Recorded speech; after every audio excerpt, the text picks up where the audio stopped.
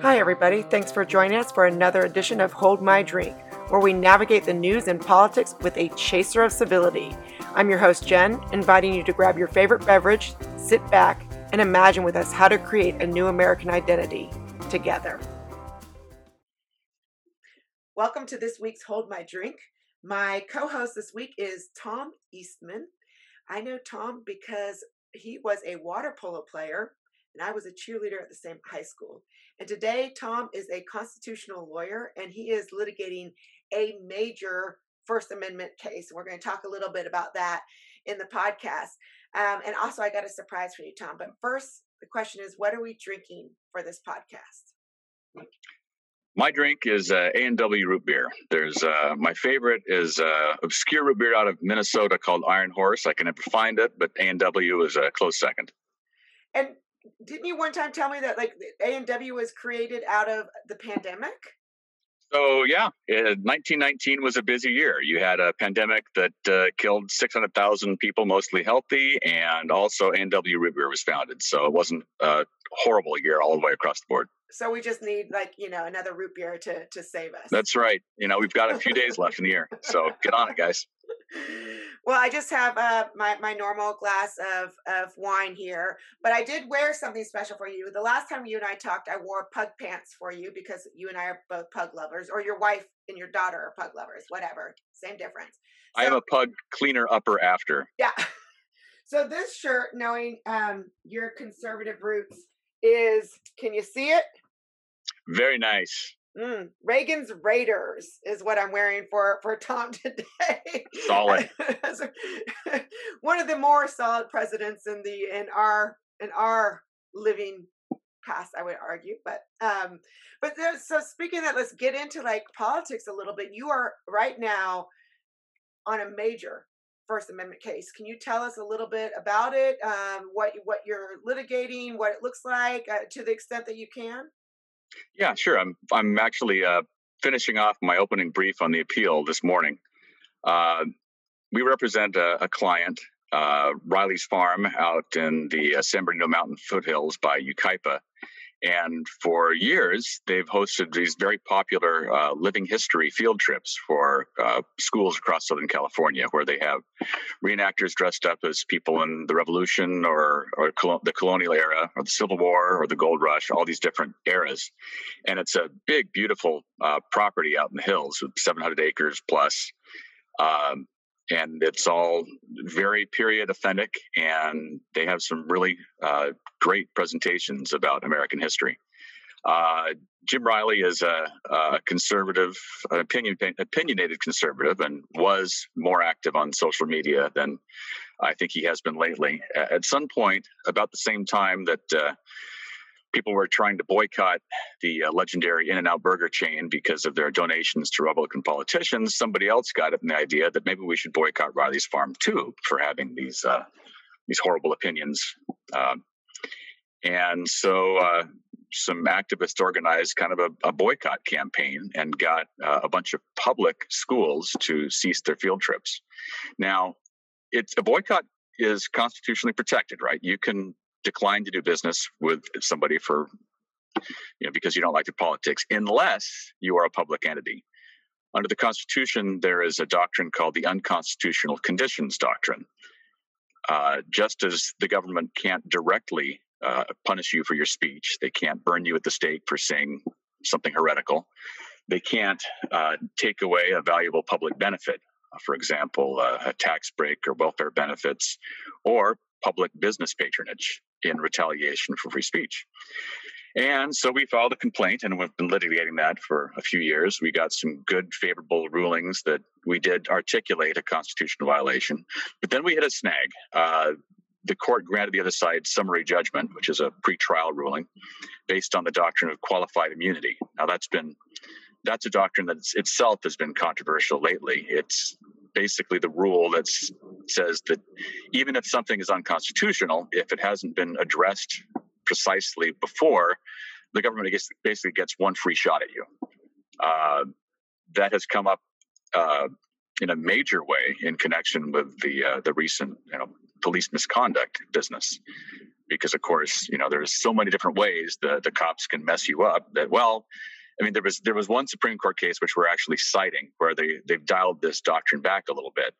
A prisoner had been kept in basically a cell up to his ankles in crap, with crap in the sink, on the bed, everywhere.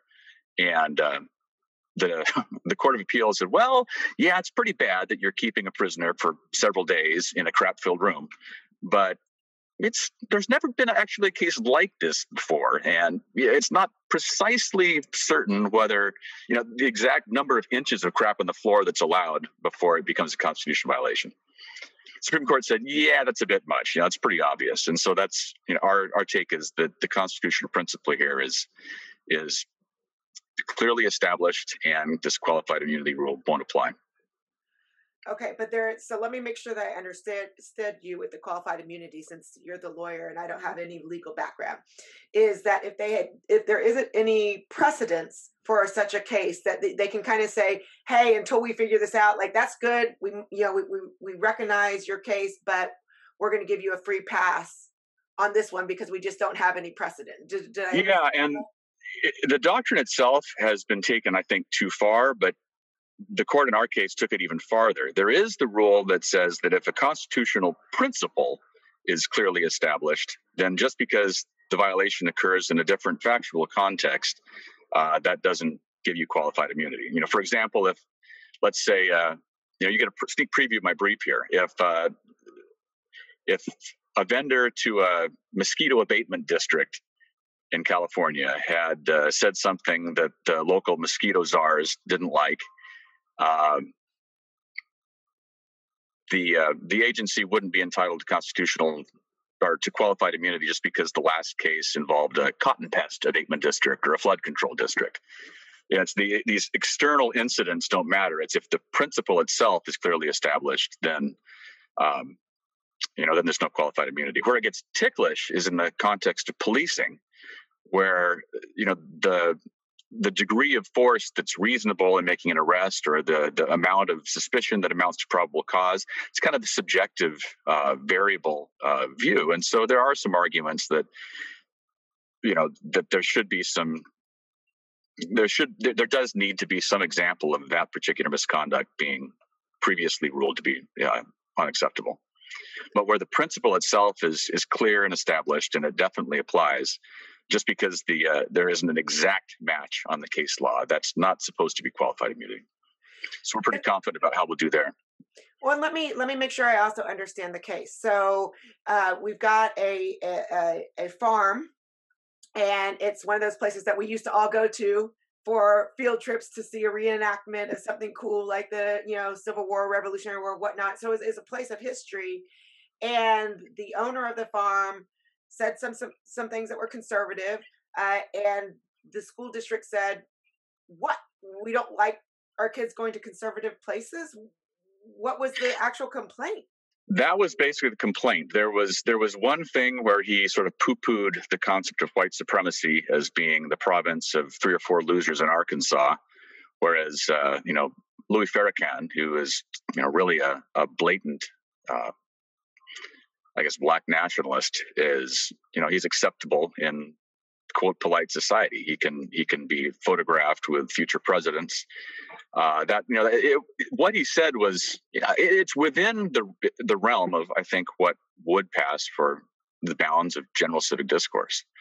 And I think he said that one of the things that really frosted him was that he said, I just realized going to my high school reunion that I may be the last generation born with just 2 genders. I mean, it's not like he's saying we should reinstitute slavery or something like that. These are things which people, I think, will say without, and they shouldn't have the hammer of government come down on them for that. And to be clear, this is not anything that was said in the context of the field trips. This is on his own social media, on his own time. There's no indication that anybody thinks this is the district speaking and that we have to disassociate ourselves from that. Right. So it would be one thing if, I decided if I found out that my kid was going to Riley Farm for a field trip and I held them back that day because I didn't like him, that would be okay. But it's another thing when a whole public school district, something that's government run, bans entirety it's patronage to Riley's Farm. Is that the crux of the? Yeah.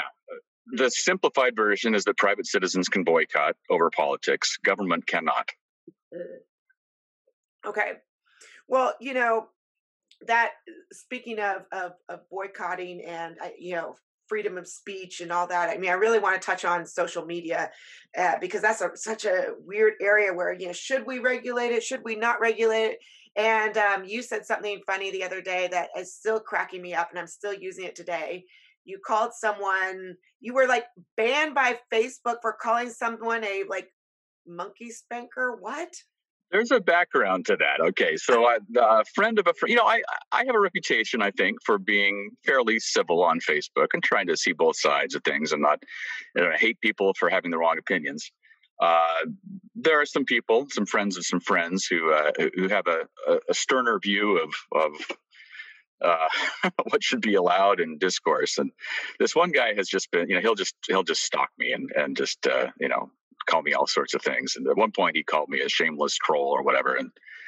And so, just riffing on Joe Biden's, I think he calling somebody a lying dog-faced pony soldier. I called him a pig-bottomed monkey spanker. I thought the irony was pretty clear, but whoever Facebook has running the show thought that was rude. And so I got a 24-hour warning, and it still shows up. I don't be naughty again, or we'll do something more. You've been warned. It's like a little white slip. That's what you got. Yeah, it's like getting a check on the board in Mrs. Rocchio's class, and if you get 2 checks, you got to stay after school. Uh-huh. I was always kind of like a rule follower, right? And so I only got 1 white slip at Mariners Elementary School for being across the yellow line of showing what part of the playground you could be on. Mr. Hughes nailed me, and everybody when I came back into class, and he was like, "Ooh, Eastman." Ah, slippery slope, Eastman. Yeah, first thing I get a white slip. Next thing I'm going to be, Bernie Madoff. Yeah. You're still working on that one. Calling us so we can find you a lawyer. Well, what do you think about the Constitution, social media, freedom of speech, and the intersection of all of those? Should we place some sort of regulation on social media? Because obviously we cannot control ourselves. I mean, I would love to say, no, we all just need to be nicer, right? Let's just be nice. But yeah, that's not going to work, right? So we can say, oh, we need to police ourselves or whatnot. But should we place some regulation on it for fake news? Or, Twitter's already putting out little things saying, fact check this, fact check that. Should we do that? Or should we just be like, look, y'all have to figure this out on your own, be smart? Yeah. So, first off, the First Amendment doesn't apply to private actors, right? I mean, you can decline to let somebody speak in your living room without breaking the First Amendment. The problem is, so let me analogize. In California, back in the 70s, when the concept of the shopping mall and the mini mall was new, California was a little bit different from most states. They ruled that malls were kind of becoming the equivalent of the public streets, the public square, and so people had to be allowed to engage in First Amendment activity on private property, even if it sort of was displaced in the public square. And I remember having a conversation in law school with a very economically liberal guy, and his argument was that it's not just that the poor are poor because the rich are rich. That's not, he recognized that that's not necessarily the case. He was saying just the fact of people being extremely rich gives them more power to squeeze out other people's voices. And at the time, I thought that was probably overstated. And as I practiced commercial and public law later, you see how a sort of penny ante little municipal clerk can basically tie a gigantic developer up in knots. Economic power only gets you so far, right? There's guys with guns, and they can say no, and that's that. But the tech monopolies, if we want to call them that, they have a dominance over the public square in a way that nobody has ever had before. It'd be almost like a phone company deciding that they were going to not allow speech that they didn't like, or something like that. Social media has come to be such a huge part of our discourse that, especially when the people policing it are not exactly even handed in how they do it, right? Some things will get fact checked from one side, humongous whoppers will get allowed through on the other, and that distorts things. So we got to take a look at that. One of the possibilities is to start regulating them as public utilities, like the phone company or the water company, and say basically you have to carry all traffic, that meets certain basic, well-defined criteria. But having like some guy with a ZZ Top beard and a nose ring decide what's going to be allowed to, be kosher in the public discourse, that's too much power for one person to have. Right. Well, that, or even on the other side, right? Having a farmer in the Midwest deciding what someone in New York can and can't say. I mean, it's just like we've got there needs to be some uniformity and a separate power. But then does that power, who runs that? And would it depend on the administration, and would it change versus administration? And that brings me into where we're at now with Trump and Biden and Kamala and I mean, we've seen a lot of news lately on this whole like fake news or the voter fraud. And I would love to get your, I mean, it's, it's become so hard to really find out the truth in social media. So let's take voter fraud and let's place that into kind of your paradigm of how we would deal with social media in your perfect world. What would you say? I mean, was there really, voter fraud? Can we talk about it? What can we and can't we talk about? Well, first off, I don't really know. I think as we talked about last time, we have 50 different election systems in the country. Yeah. I probably know more about California election law than the average person, just because I've dabbled in it a little bit. But I'm not even a master of California's election procedures, let alone Georgia's, let alone Atlanta's local procedures, how things are done. It's funny because I can't remember, it was either Facebook or Twitter was attaching a warning notice to everything that discussed even the possibility of election fraud. Yeah. We have strict laws and rules and procedures designed to keep things honest. Well, we have strict laws and procedures preventing people from driving drunk, and yet so it happens. We're basically being asked to take people's word for it on a kind of honor system, and there are millions of Americans who look at these late breaking changes happening in the middle of the night, and they think it smells. And I'm not ready to say that that's patently insane off the cuff. I think at the very least we need to look through these with as granular a level of scrutiny as we did the quote Russian collusion business.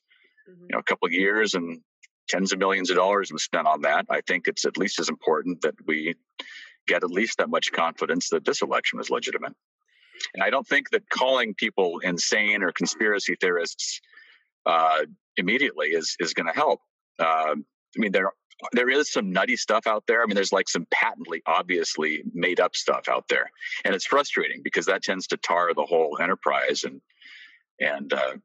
But if we set it as a rule that there absolutely can never possibly ever be any voter fraud, and to discuss that is to be crazy, that guarantees that there will be election fraud because people will do what they can get away with. That's really interesting. I think you make a really good point, and you are always so even-handed in social media, which is a gift, by the way. But let me ask you this, because I think really what it's about is really more about Trump than it is necessarily about voter fraud. It's this insistence from Trump and this kind of arrogance and haughtiness over social media. And then it's also a lot of people who follow him. So a lot of people, we talk about like a cult of personality around Trump. And so there's this concern that the specter of voter fraud will continue to last into the new administration, and it will cause discord in how we function as a government. So I hear what you're saying, that, like if there was truly voter fraud, why wouldn't we? I mean, of course we would want to make sure that for not only for this election, but for all future elections, that they're fair and free. But I think that there is a concern that Trump will use that as a way to kind of stay in and to generate his cult of personality and create discord and disharmony. What do you think about that? And or is that a concern of yours? Yeah, no, it's a real concern. It's interesting. The first thing I heard about the possibility of irregularities in election wasn't from Trump. It was from a friend of mine on Facebook who is an accountant. He's like, "This looks really fishy." In fact, he said there was, well, we'll say feckery afoot. That wasn't his word. Uh, but Trump he is a unique personality, and while I don't think that the demon figure he's been made out to me is totally accurate, he's got some temperamental issues, and I think the concerns about a cult of personality are valid. One of the things that really rubbed me the wrong way during his and I think it was inauguration address, was when he was listing all these problems that we had, and then he said, "Only I can fix this." Well, I mean, we're not supposed to be waiting for a man on a white horse, right? That's Right. for banana infested dictatorships to do. If democracy comes down to one person and only he can fix it, we're screwed anyway. We need to have at the minimum a band of brothers or sisters. If we don't have a wide body of people who love liberty and love the Constitution and the way it helps people who disagree live together, one person isn't going to be able to do it. So yeah, no, I share that concern. His temperament is he brought some things to the table, I think, that were needed, sort of a contempt for sort of the cool kids. But he also brought some other things with that, which make his legacy complicated. We'll put it that way. What do you think? So a lot of people, when people say that Trump lies, and I agree with you. I think that some of it was overblown. And I think the media, the media loves dirty laundry, right? So, I mean, it makes them money.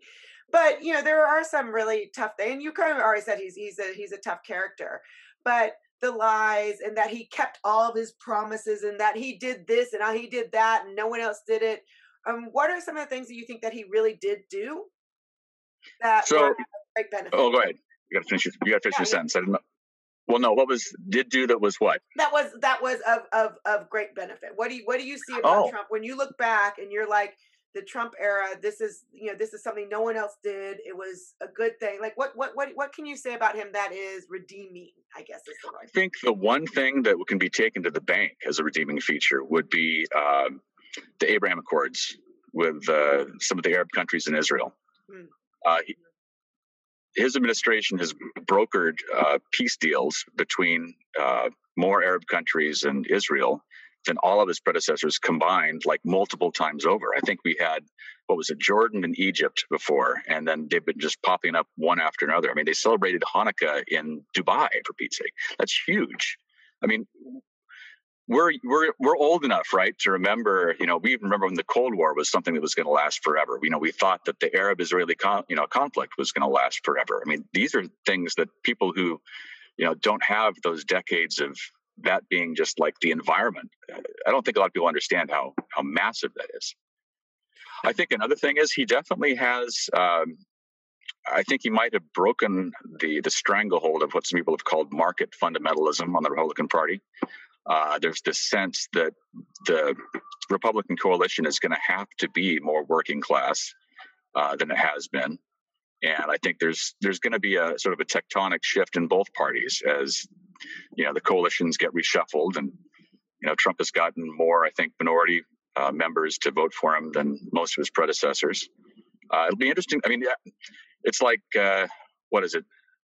Zhou Enlai supposedly said, but really didn't say about the French Revolution, right? What do you think about it? It's too early to tell. It's too early to tell. It's too early to tell about a lot of this stuff. But I see some seeds that if we don't blow it, these can blossom into something positive.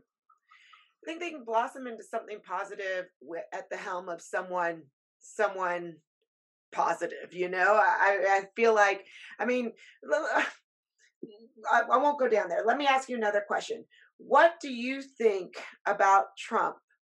Was Trump really a Republican? Was he conservative? What would you call him? You do? If I had to say anything, I'd basically say he's Ed Koch from, the mayor of New York back from was it the 70s. Okay. He's a I think he would be basically an old school Democrat. He does differ from Republicans on a lot of things, especially trade policy, and he is certainly a lot less warlike as far as let's go off and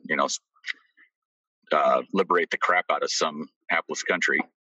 There are some definite differences in him, and again, I think they can be overblown, but probably if I had to pigeonhole him, it would be like kind of an outer borough New York Democrat from the 80s. Okay. So socially kind of conservative in some ways, but certainly not like, blue blazered Christian Coalition, holier than thou, 80s. Definitely right. Sort of a feistier type. Yeah. Yeah, and you're absolutely right with the election. I think what was surprising to most people is how much he actually. I mean, I believe he lost, but I was surprised with how much he actually won, and I was surprised by so much turnout, like you already mentioned, from the minority vote. But at the same time, I'm just a little bit concerned that what I'm concerned about is that he's broken the Republican Party. And I'm not even a Republican. I'm more of a conservative.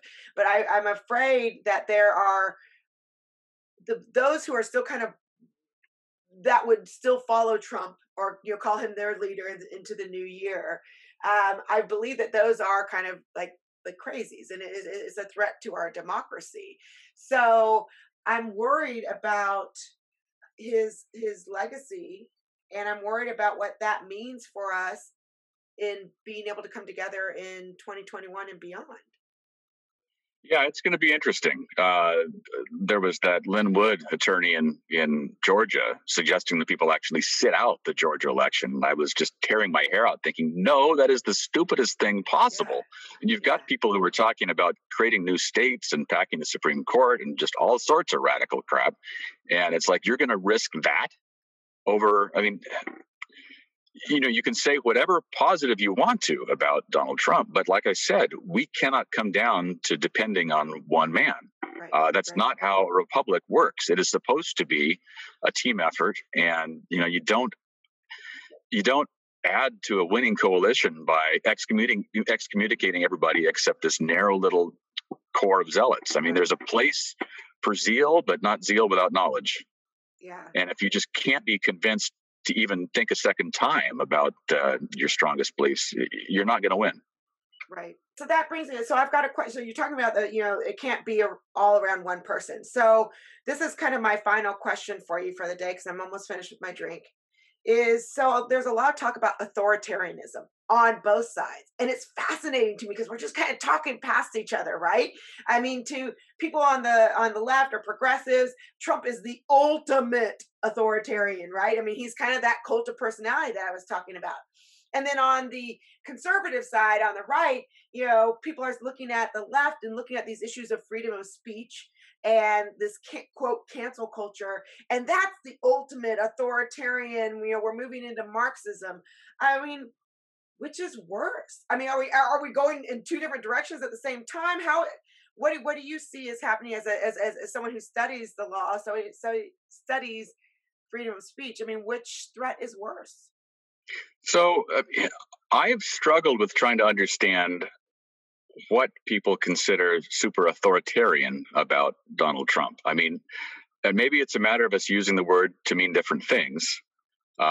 It certainly, I think he definitely engages in some arguably authoritarian aesthetic themes.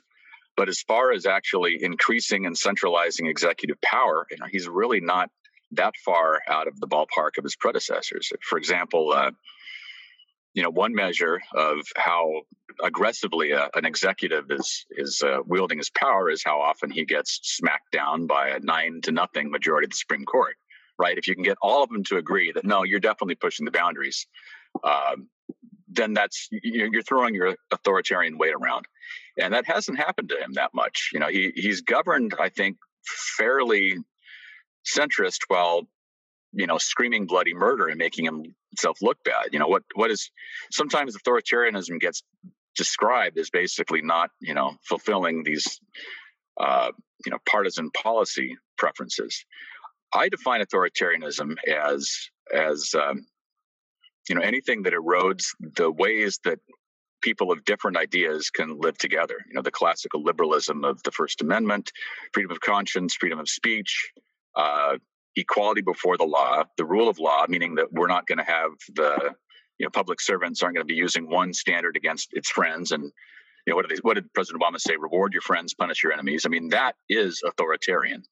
And if the supposedly neutral organs of government start working for one side, if the referees throw down their whistle and start throwing blocks for one team, that is authoritarian.